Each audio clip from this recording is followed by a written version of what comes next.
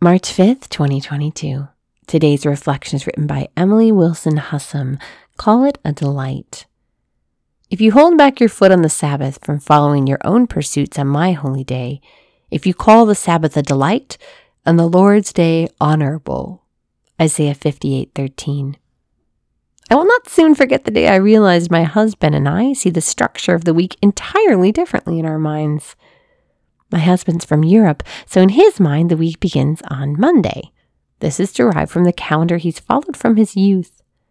I'm from the United States, so based on the calendar I've always followed, the week begins on Sunday. Interestingly, the church thinks of it both ways, as both the first day of the week, when God created the world in the book of Genesis, but also the eighth day, when Christ ushered in the new creation through his resurrection.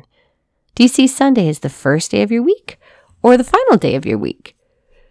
Whether you see it as the first or the last day of the week, God commands us to keep it holy. In transparency, this is one of the commandments I break most often. With my husband not working and available to care for our sons by himself, I can often treat Sunday as a time when I can finally accomplish some tasks because I want to be productive. In doing this, I act directly against the commandment and many other points in Scripture where we are instructed to intentionally keep a holy day of rest. Today's first reading brings it into an entirely new light.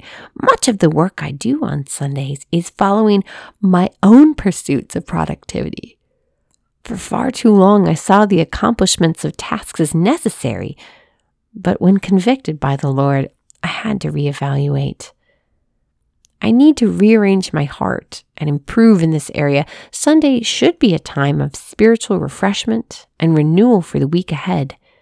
We find instruction to keep a holy day of rest throughout the entirety of Scripture, but are we actually intentionally implementing this into our lives? How are you refreshing your spirit, revitalizing your soul, and holding back your foot to honor the day of the Lord? Sunday should not be just another day of the week. We are to call it a delight. How are you delighting in the Sabbath? Lord Jesus, we thank you for this day and for this sisterhood. Help convict our hearts, Lord, to set aside time to rest in you.